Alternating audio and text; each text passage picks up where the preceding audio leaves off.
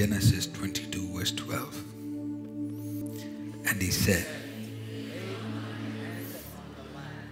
neither do thou anything unto him, for now I know that thou fearest God, seeing thou hast not withheld thy son, thine only son, from me. Now I know you fear me. Now I know you fear me. Who is this? This is Abraham. Abraham was somebody that encountered God even before this moment.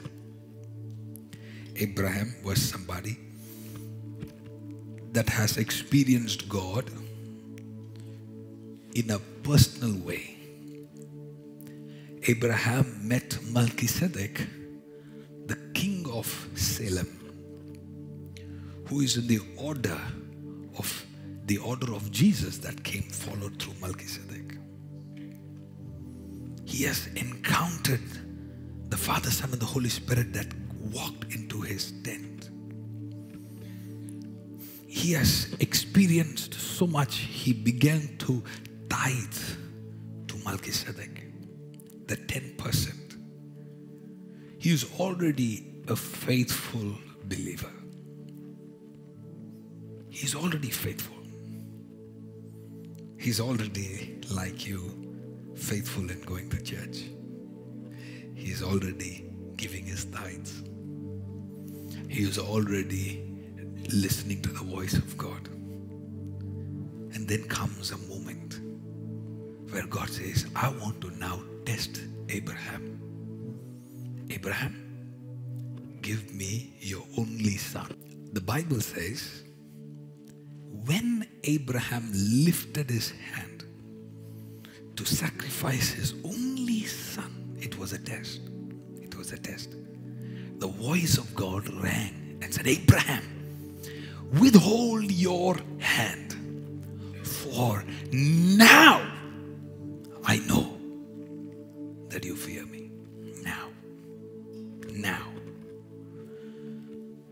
Please, you got to understand, this is God speaking. Not any human. Not somebody that is just using words simply.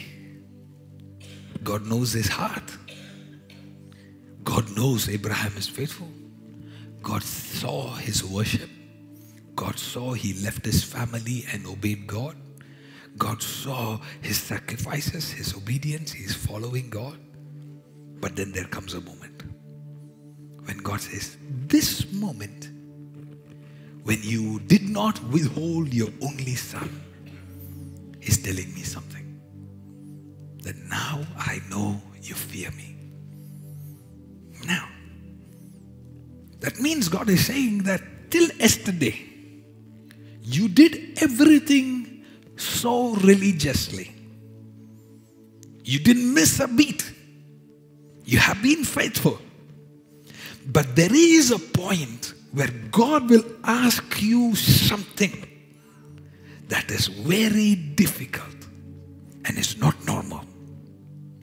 It is in that moment God will know, okay, because of this moment of your sacrifice, now I know you fear me. From time to time, every day, every week, every month, children of God, listen to me.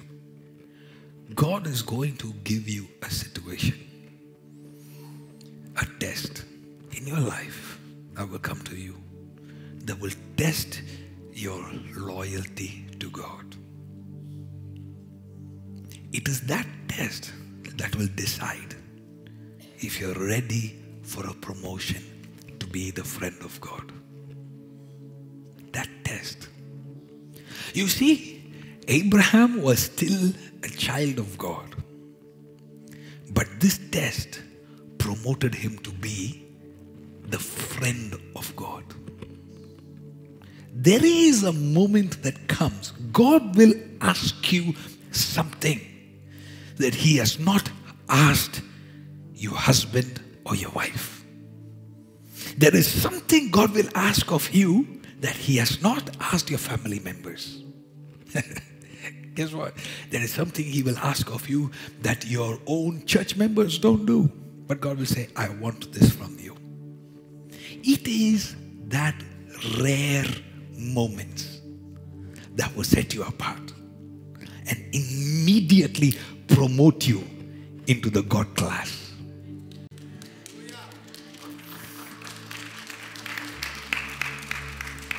What is the God class? Because God says, I gave my only begotten Son.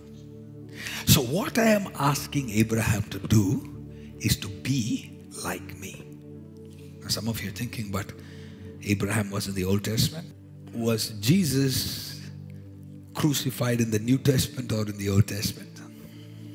Confusing some theologians this morning. The Bible says the Lamb was slain before the foundations of the earth. So God is looking at Abraham and saying, you're faithful in your tithes. You're faithful in worshiping me. You have no idols before me. You are a very good believer.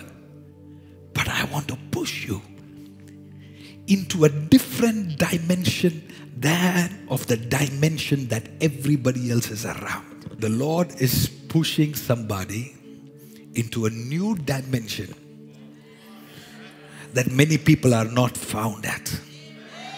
And that will require of you to do something that is not normal. Your sacrifices are different. You walk the narrow path like nobody else.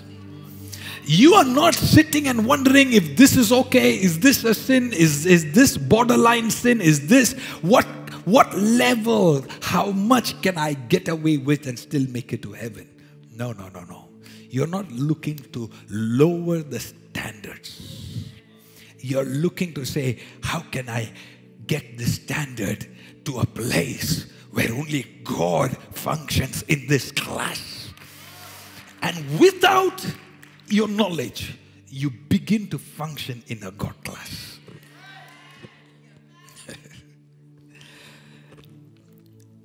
Out of 99 things that you have already given to God, God will ask you that one thing that you're still holding on close to your heart. Listen to me, church. It is that one thing out of 99 that will make you the friend of God. Many people are happy that we've given away 99. We feel proud. We call Mama to say, Mama, I'm a good Christian. I went to church today.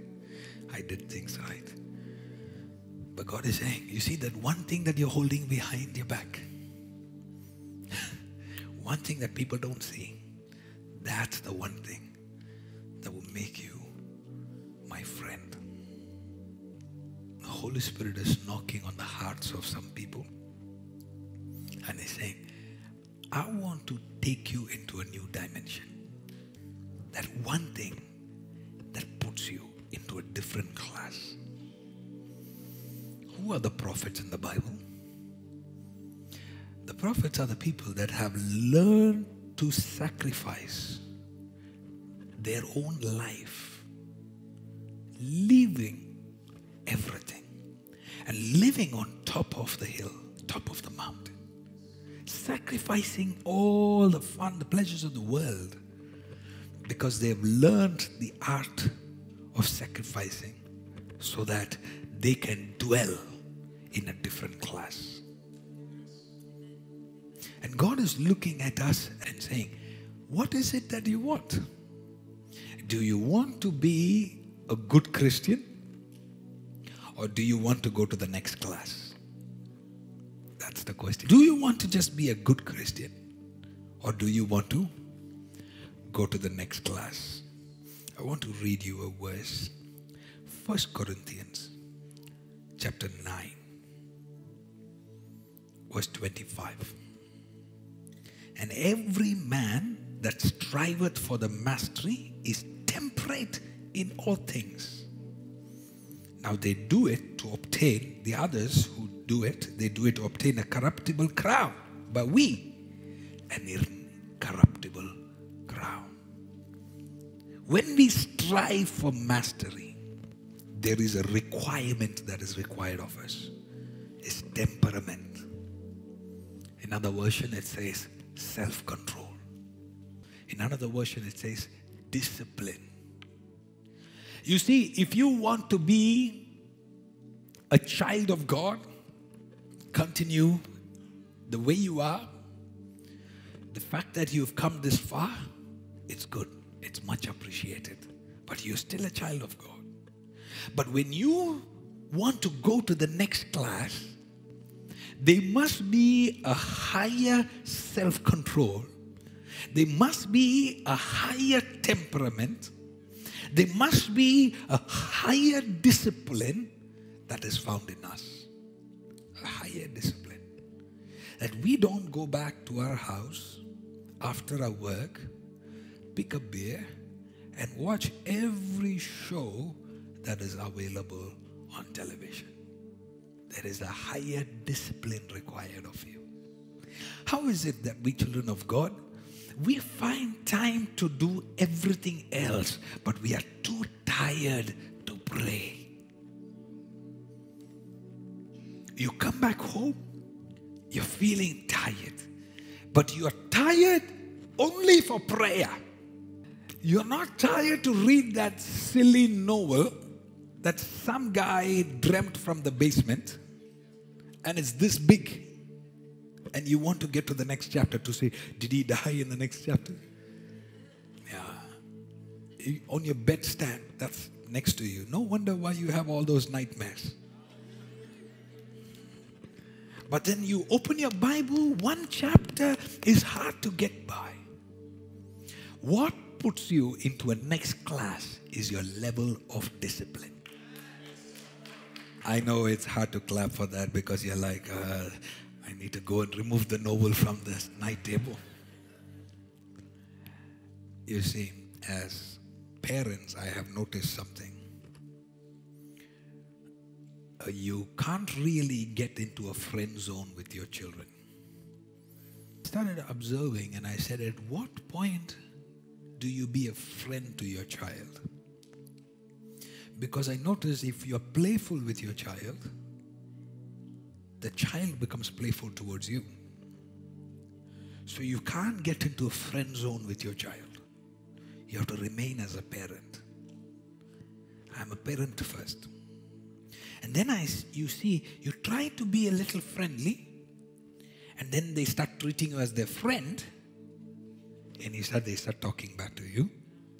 And then you have to step back and say, wait a minute. You talk like that to your friends, but you don't talk like that to Papa. Because right now, they don't have the maturity to be in the friend zone with us.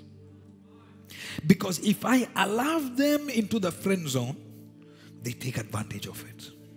Because they don't have the maturity and the self-control and the discipline to enter into a friend zone and still honor.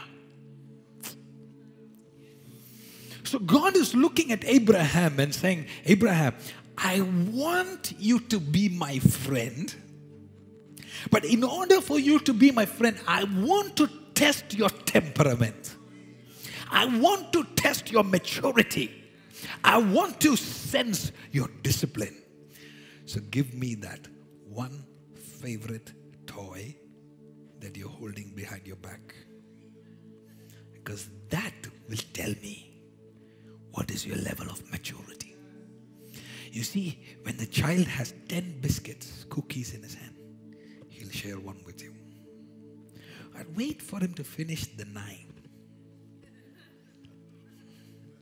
And he has one cookie left in his hand.